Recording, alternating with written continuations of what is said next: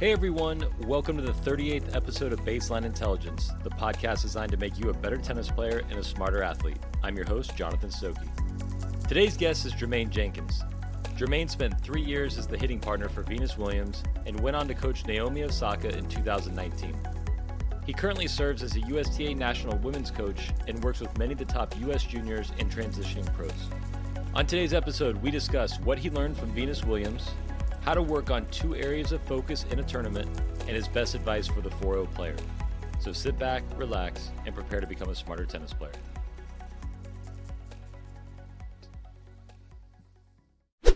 All right, Jermaine, welcome to the pod. Hey, thanks for having me, Jonathan. First thing I kind of want to get into, I've known you for a long time. There's been a good Jenkins in every age group since I was a junior. So we're from the same section. So it was always me looking up to your older brother, Jackie. You and I think, are about the same year, maybe 1 year off. You have the younger brother, Jarmir. And you guys, there's probably more Jenkins that I'm not even aware of that also can play great tennis. But what do you think it was in your upbringing where all of your tennis siblings you all had success? You were an All-American. Jarmir won a title at UVA. Jackie went on to play at Northwestern. Was there a coaching system? Was it your upbringing with your family? Why do you think you all had such great success? Yeah, I think that all played into it, just the core values with the family. I mean, we're a highly competitive family. And so, honestly, I played, other sports coming up, and I always followed Jackie's footsteps. He played basketball in high school, and he went on to play tennis, but I saw what tennis did for him, and, just the travel, the exposure. He got a chance to see the world at such a young age. And I remember all of the UPF boxes pulling up when he was sponsored by name brands. And I was like, man, I want some of that.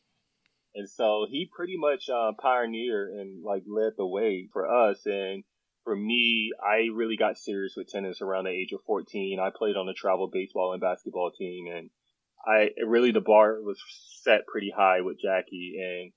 And also, just in my family, we had a sense of hunger and being the first to go to college in my family. So, Jackie, Jarmir, and I.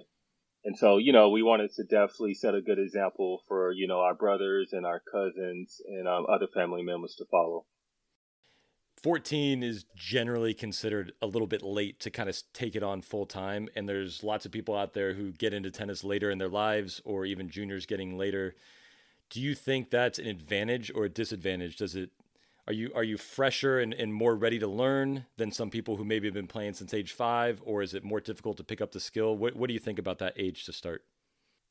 Okay, I think there's pros and cons. For me, the advantage was I was still hungry, and it carried over into my coaching career or hitting partner career because, I didn't make it at the level of US Open and playing in these venues, but I still had a burning desire to learn and want to coach at the highest level. And so I found myself having the opportunity, be the hitting partner for Venus for 3 or 4 years and go on to, coach other, pro players. So I still had that burning desire. Now I would say if you're 14 and maybe you're a giant like you, and I remember Rajiv Ram, you guys were a lot taller, bigger serves. And, maybe it wouldn't hurt to start late because, that attribute can make up for that. But I do think that 14 is a late start, generally speaking. I do agree with that. You mentioned being the hitting partner for Venus Williams. How did you get into that? I know you were a great player at Clemson and you kind of went into coaching, but how did you get hooked up with Venus early on? Honestly, I had an opportunity to move to Florida to start in the academy with, I think, Christopher Williams, Tim Wilkinson, and Andrew Stubbs, I believe, who's from the South Carolina area.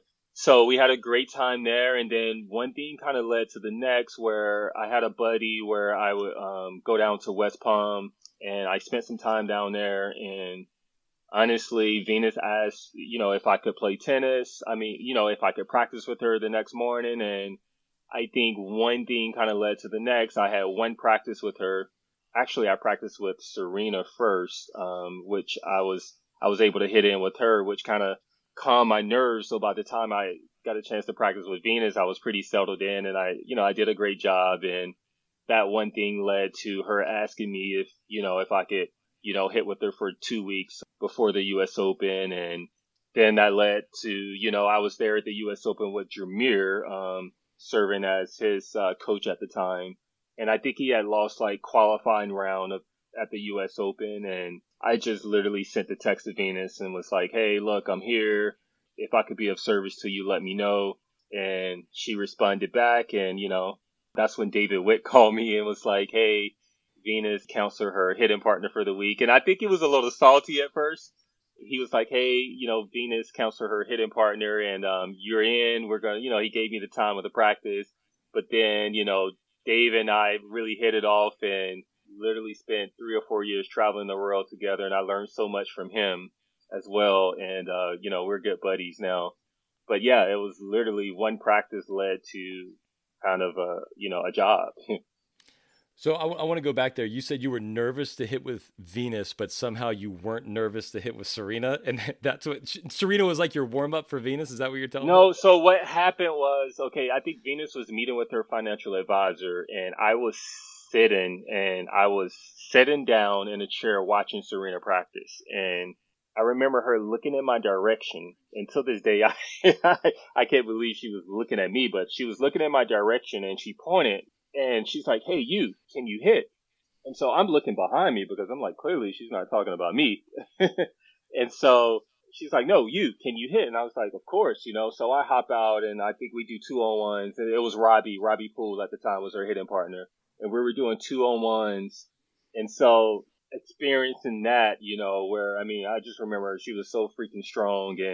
And even on 2-on-1s doing a baseline drill with her, it was crazy because I had just come from hitting with a lot of juniors. And so now you're hitting with, Serena Williams. And so that was a pretty cool experience. And that kind of took the edge off having that experience. And now, going into a practice with Venus. So, yeah. That makes sense because I was thinking to myself, man, I would have been pretty nervous for both those hits. Oh, no, I was. Trust me, I was. But, yeah, I think, after you hit with Serena, and have a practice with her for, it was a 30-minute hit, I think I was pretty settled in after that. So you spent 3 years as Venus's hitting partner. What is something that you took away from your time specifically that you learned from her being such a great champion, how she went about things? What did you pick up from Venus?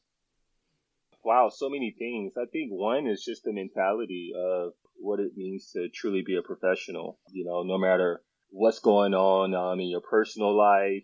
And that family, they're in multiple projects at once. And I just remember that, one thing that I took for her is there's certain things that are non-negotiables, like for Venus, no matter where she is, she's going to work on her serve. She's going to work on her returns. And I remember traveling with her where she had speaking engagements or the business meetings, but she would always make sure she can get her work in, even if it was 4 o'clock in the morning sometimes before you catch a flight and go somewhere. And she taught me that like every little bit counts, every little bit adds up. And then I would say number 2 was the importance of your routine. And she had a set routine where, she would practice on things specifically. And if she was feeling really great about how she was doing her routine, it didn't matter who her opponent was. But yeah, just so many lessons learned through the lenses of really just watching her, Are you saying routine as in like, she's got a match at the U.S. Open and she's eating the same time before, doing the same type of warm up? Is that kind of what you're referring to with a routine? Yeah, that, and then just more specifically, like, she doesn't deviate. She's flexible in, how she trains and maybe some of the game plans and practice plans.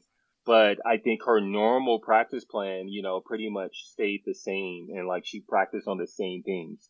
For instance, she would do ground strokes. We would warm up for like 10 or 15 minutes. And a lot of the times she would serve maybe 20 minutes into practice where, she has pretty good stamina, pretty good energy. And she wanted to make sure that she was working on her serve majority of the times when, not, because you see a lot of players, they work on their serves towards the end of practice. And so that was one thing that she made a point to, like the 2 most important strokes, she would stop like at 20 minutes into practice, work on her serve, work on her returns. That was pretty much the bulk of her big rocks into her game plan. And then the rest was, fillers where, she'll work on maybe some areas of focus at the time. But just the way she went about things is very, I would say, intentional and deliberate. Was there anything about her that surprised you, about her process, about her game, the mindset that you weren't prepared for? Yeah, I hope I have the freedom to say this, but like I couldn't believe how silly she was, and like how fun she was. Here I am, I'm like, man, I can't miss a ball. I'm trying to give her the best practice ever. And in the middle of practice, just bust out doing a dance or or start singing, And she always had a way of just making you feel comfortable, taking the edge off things, but still going about her work and getting her work done. So David Witt was her coach, and he's now coaching Jessica Pagula, who's been on the pod and I've known forever, and I've gotten to get to know him. You said you kind of had a coaching relationship for those years. What did you learn specifically from him as a coach? I think what I learned from David Witt was less is more. I think he's really smart and he has a calm demeanor where he puts his players at ease. And a lot of that is you could get complicated and things can get lost. And I think that he keeps things very simple. And he's a player's coach. He's going to coach you to your strengths and what that player's strengths are at the time. Yeah, but really just simple things, it's like no magic. So do you find that hard? I know for me to keep it simple, and there's a lot of times where I just want to talk so much because I'm like, I'm getting paid to coach. And then maybe the best thing though is let the player figure it out for themselves. Is that something you struggled with early on, or do you just kind of watch him keep it simple? 100%. 100%. I mean, my first 3 years of coaching, I couldn't shut up. It was like, I was getting tired of hearing myself talk. And then, as you mature, you learn things like, hey, let the drill do the teaching. You put the player in a situation, let the situation teach them, and they learn through experience. And you figure out that at the end of the day, you can't play for them. So you have to put them in situations to where they can problem solve. And our goal is to, have our players become better problem solvers, not just at tennis, but it transfers to life. So you went on from your time with Venus and David, and you ended up working as Naomi Osaka's full-time coach. What was that like? I actually think I saw you in Birmingham, England with her. I don't know if you were there at the time. I actually Yes. went with Jesse for one tournament. And I was Oh, like, wow. oh my Okay. God. I was like, is that Jermaine? I saw you in the lobby of the hotel and you were like walking away. And I'm like, is he coaching Osaka? But what was that like taking on such a huge role like that? Wow. It was scary. It was really scary, just in all transparency. It was my first official coach role, as a coaching a pro player. And, I think at the end of the day, it was a great learning experience as well. So many positives to bring from that. Naomi is like, at the time, like, wow, like her work ethic, most of her confidence comes from her fitness. And so I just remember spending about 4 hours out of the day working on fitness and maybe like an hour and a half of tennis. And so it really taught me, that you really have to find out what makes each player tick because, each player is so different. I think all coaches are sick puppies to an extent, but I know when I was a player, I really never blamed a coach for my performance.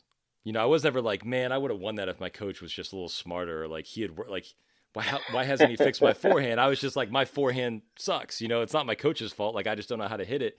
But now that I'm a coach, if my player comes out and chooses some tactics that aren't very smart or doesn't handle a situation, I'm like, this is 100% my fault. And so you always feel it that way. Like, do you ever feel that at all? Like, Yes. I'm sure there's a ton of pressure with her, but when I'm watching my player, every time they do something that's suboptimal, I'm like, God, that's on me. Like, I got to help them figure that out. I honestly think if you don't feel that way, it's a problem because, even though we're coaches, we're still competitive, right? We want to put our players out there as the best versions of them. It kind of goes without said. I do think it's a reflection of you. And so I do feel that way to answer your question. 100%. Yes. Naomi had a ton of expectations at the time. I think she had already won at least one slam, but she was one of the best players in the world. You're taking on that high profile role. She's got pressure on her shoulders.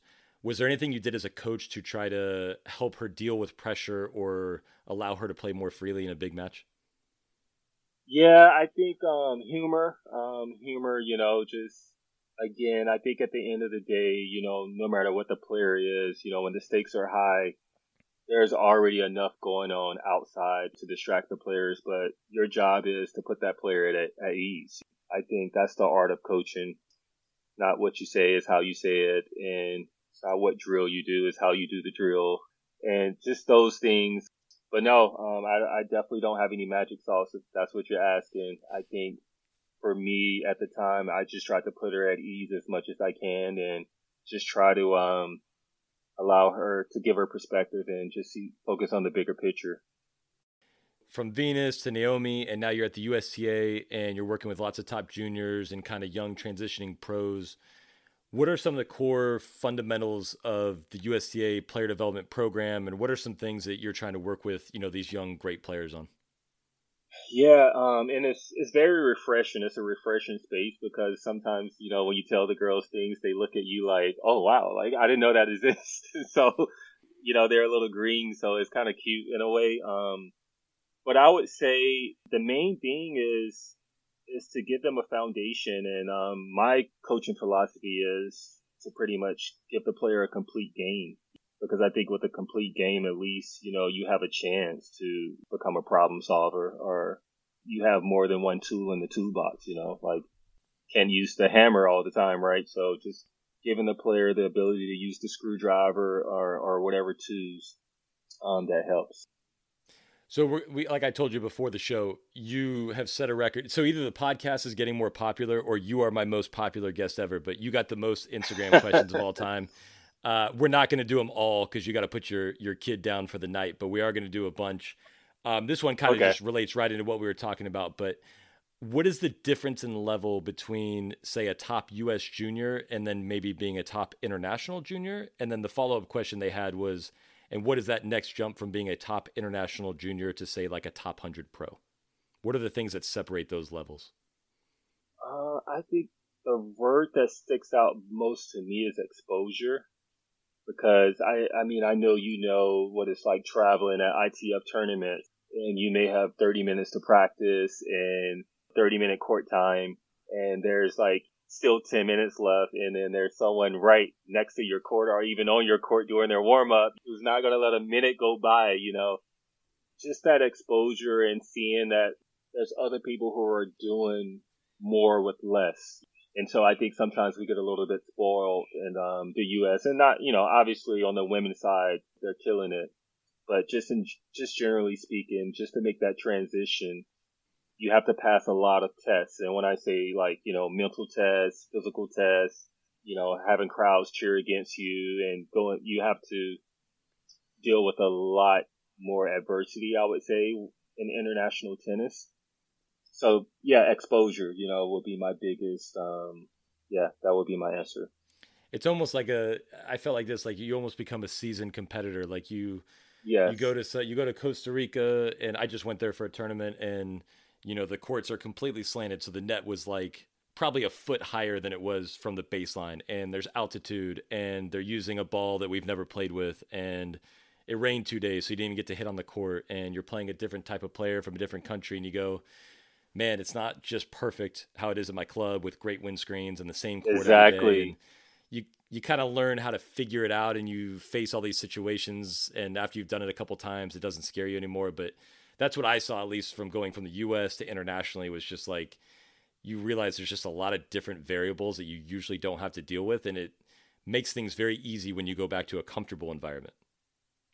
There you go. I think you actually answered the question a lot better than I did. Yeah, you don't have your Starbucks in the morning for sure. Right. Okay, so if you're at a big tournament, this person wanted to know how many hours a day would you train at a tournament, or is that variable based on the player? But when you're in a big event, what do you think a good training schedule or warm-up schedule would look like? Are we saying a big pro event, big junior event? Well, let's go junior, because obviously there aren't a ton of pros listening to this podcast. But yeah, like an amateur event, someone's got a multiple day, a Friday, Saturday, Sunday, and you go, hey, how much should you be practicing? A lot of people like to cram for the exam and just be on the court all the time. Some people are saving energy. Generally speaking, what do you think a good tournament training schedule would be?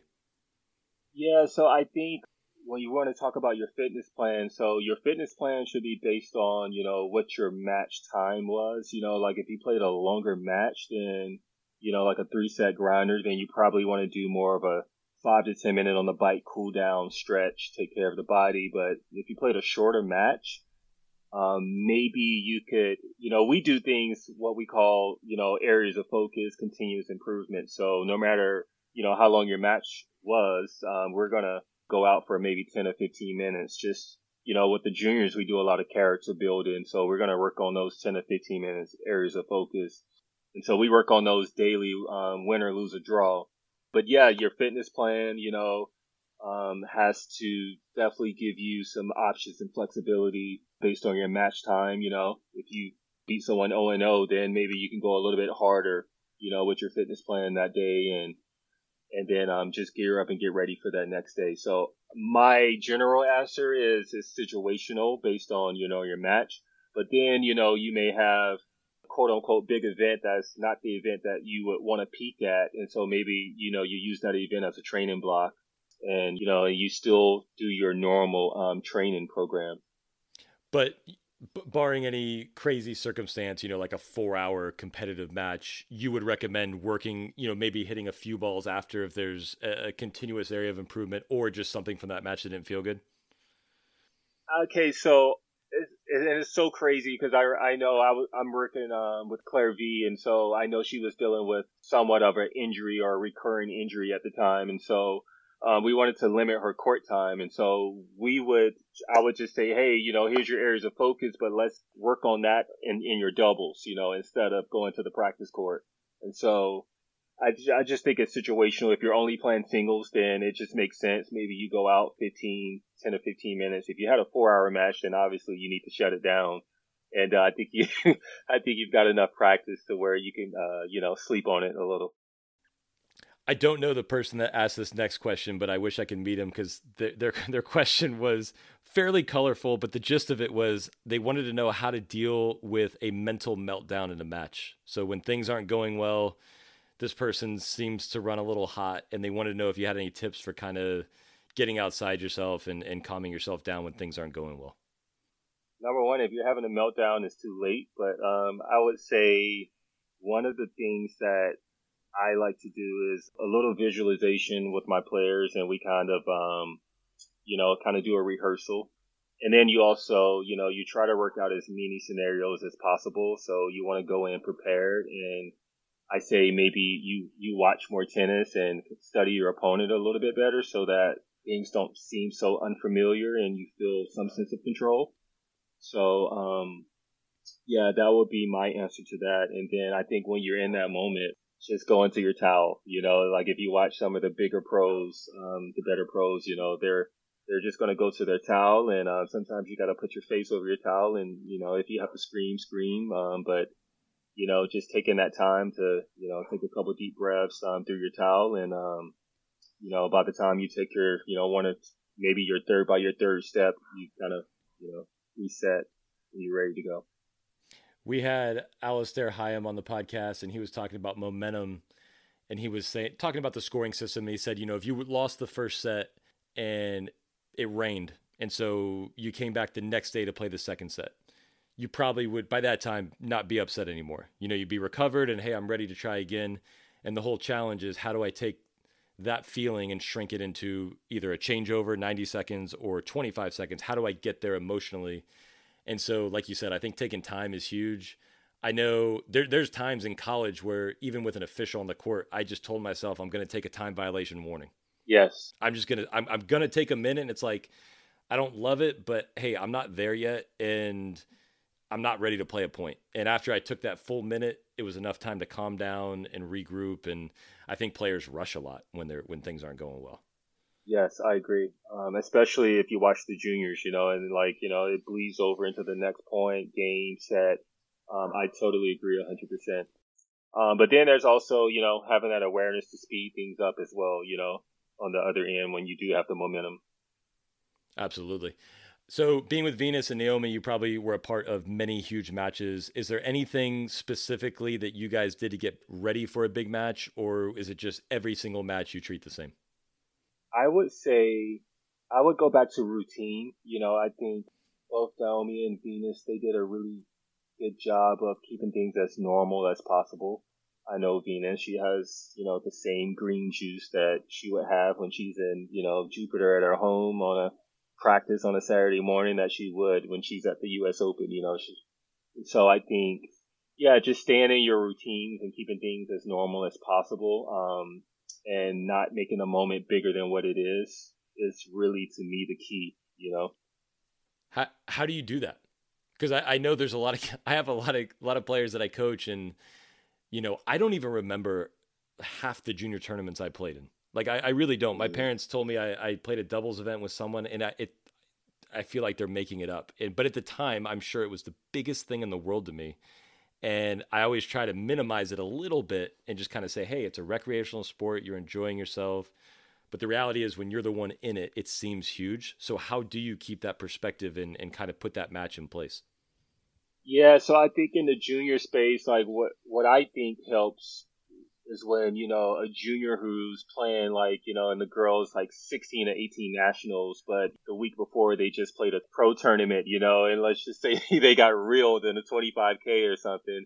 And now you're going to play, maybe a 16, you're playing your age group. And so again, it goes back to the level of exposure. You've been exposed to, some of the better players to now, maybe the juniors, aren't doing things quite as well. And, sometimes it's not even about the tennis. Maybe it's just about, the professionalism. Because I see some players, maybe they warm up like, they show up like maybe 20 minutes before they match or something. But yeah, I think just having a healthy balance of just competition, where you see what's to come, what level do I need to get to, and then you play your level and maybe that eases a little pressure off. And then I think tennis, you need to win a lot as well. It's an individual sport. And I think that, you should be in the junior space, at least, where the transitional space. I think it's important for the juniors to win a lot. And so I think it's a lot easier for the coach to get buy-in. And now you see why we're working on the things that we need to work on. And then when you do go play the better players, that's what you're still going to work on your two areas of focus for 10 to 15 minutes after the match. And we're going to keep things as normal as possible. You've had several years on tour and you're working with tons of great coaches at the USTA. This person wanted to know the single greatest coaching tip that you've picked up along the way. Someone said something and you've taken that with you and kind of added that into your, standard coaching philosophy. Oh, wow. Man. I know they ask great questions for me. It's like I don't even have to do a job. It's great. What I've learned the most would be what moves the dial, like how do I make impact? Because yeah, I think in my younger coaching career, I would do things that are impressive or man, that's a really cool drill, but then it may not like even, like it doesn't resonate with your players. So I think just learning what's impactful to your player. I think there's information and then there's insight. And so, yeah, being intentional and deliberate was the main thing that I probably learned just watching some of the greater coaches. Are you saying being information and insight is what you said? You said there's a difference between giving information and giving insight. So are you saying that even though you might know these drills or these tactics or whatever, that just saying the information to each player, is that what you're saying? Like, doesn't really work. I have to figure out. Right. Exactly. Like, you can kind of overload some players for information. And then, you may tell them one or two things that, that is really insightful or that's, applicable to them, to winning or losing that match. So, for me, it's like I gained a ton of knowledge, but then, once you get all this knowledge, now you have to, relay that to the player. And, we all know personalities are different. Some players, they're like, hey, feed me stats, feed me more. And then some players, are a little bit more on like, hey, I want to feel my own way. And I think it's more about me versus my opponent. And so that kind of boils down to the art of coaching, knowing your player, the same things that we ask of our players, we have to do those things as coaches, because I know in my space, we talk a lot about awareness, because, I think that's the biggest thing that I see in the junior space is just the level of awareness and attention to detail. Have you found this? I don't know if I should be saying this, but like I think I've had more breakthroughs with players on the little comments or throwaway lines where I'm not even thinking. Like if I had a lesson planned and I'm like, oh, great, I'm going to share this information with them and I'm going to say it this way, and I'm all jacked up about it. That has worked way less than they'll tell me something they remember me saying and I don't even remember it. It might have just been a comment on a changeover. But you try so hard to like, just like change their lives with some information. It ends up being the stuff that you're like not even really thinking about. Yes, yes, and I think that's kind of the nature of the beast with coaching too. Like they are listening. Excuse me. I think that the players are always listening, and even when we don't think they are. And so that's why I think it's so important I still remember one of my coaches. I can still hear that voice just on my preparation on my back end. It's like I can still hear his voice. If I rotate it late, he's like 6 courts down. He's screaming at me. And so for me, I want to be that like coach's voice that sticks with my player forever. And yeah, you're so right, because like it could just hit you randomly and you're like, you write it down like, man, I know this is going to work when I tell him this. You're all hyped up and then they're like, oh, whatever, okay. They hate it. They see right through it. And last question, this is the most important one as always. Your best advice for the 4-0 amateur tennis player? Yeah, maybe practice with a 4-5 or 5-0. So you think practicing up is a better way than practicing down? Actually, that's pretty dangerous. Let me not say that.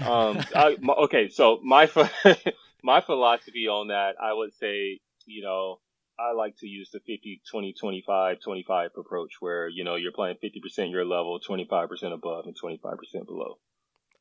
I love that. So you would recommend that for a 4-0? Because I know all my 4-0s, they got really excited there for a second. They're like, oh yeah, great, because we always want to hit with 4-5s. But like I mean I've never heard the percentage broken down like that. But I'm like, hey, No. like last time I checked, you play people better, the same, and worse than you. So you should probably learn how to play people better, worse, and the same than you. Right. Okay, so 50-25-25. Okay. Yeah. Got it. What about one more follow up to that? Do you have the coach you were mentioning or whatever, do you have a tactic or a simple like on court thought that has served you well or served players well that you could share with them? For me as a player, I like to think with my feet. I was more of a mover, and so I felt like if I was moving well, then I could kind of work my way, and I felt confident. And so a lot of the things that I would do in my head sometimes was just kind of just count. I would time my split step and I would time it I would count as I'm hitting the ball sometimes, and just having that eyes and mind recognition, just concentration drills. One thing to this day that I always do is the tempo drill. I do it with a lot of juniors because I think that's something that resonates in any level of the game, because it puts you in that mindset of attacking the ball with your feet. And what I found is when I do it with the juniors the first time around, they'll get to a number. I mean, you're familiar with the tempo drill, correct? Yeah, we do it. I'm actually curious too, by the way. What's your record with the juniors for the tempo? Is it you do a minute? Yeah, we do 1 minute. Wow, man. I don't remember off the top of my head, but I'm going to come back to you with that, because I'm actually curious, because it's due for us we need to do it again. Yeah, I had a girl and a guy get 45. I think I can't remember. Allie told me she got 25 in 30 seconds, but I think she said she couldn't keep it up. But I'm always curious what the other top players can do, because I thought 45 for juniors was pretty good. That's pretty good. Right. So I was like, that was a pretty solid set. And of course, like one of them's still upset somehow, because that's just how tennis players are. But yeah, the tempo drill is a great one. All right, man. Well, look, I know you got to put the kid to bed. I've already kept you 4 minutes past. I feel really guilty. I want you to be a good father, but thanks for coming on, sharing what you know. Congrats on the win at Billie Jean King Cup, and good luck to you and your juniors moving forward. Hey, it's a pleasure. Thanks, Jonathan. Thanks for having me on. All right. I want to thank Jermaine for coming on the show today. I love hearing stories about the best players in the world, and I couldn't believe how much time he said Osaka worked on her fitness. I'm going to go ahead and assume that 99% of you out there don't have a 3-to-1 ratio of fitness to tennis. I also loved how he said Venus would serve and return in the beginning of practice or like 20 minutes into a practice. It's the most important shot, and it shouldn't be practiced at the end of every day when you're just tired and ready to go home. So you should make both those shots a priority. Try to copy one of the greatest tennis players of all time and work on your serve and return earlier and more often in practice. I want to thank you all for listening. I know there are a lot of podcasts out there, and I'm grateful you chose to join me today. I'm motivated to evolve and improve, so please subscribe if you enjoyed the episode and leave a comment or review so we can keep getting better every week. For more, check out my Instagram at Stokey Tennis for clips from these podcasts, as well as general drills and tips to help your tennis game. Thanks for listening. I hope you just improved at tennis without even hitting a ball.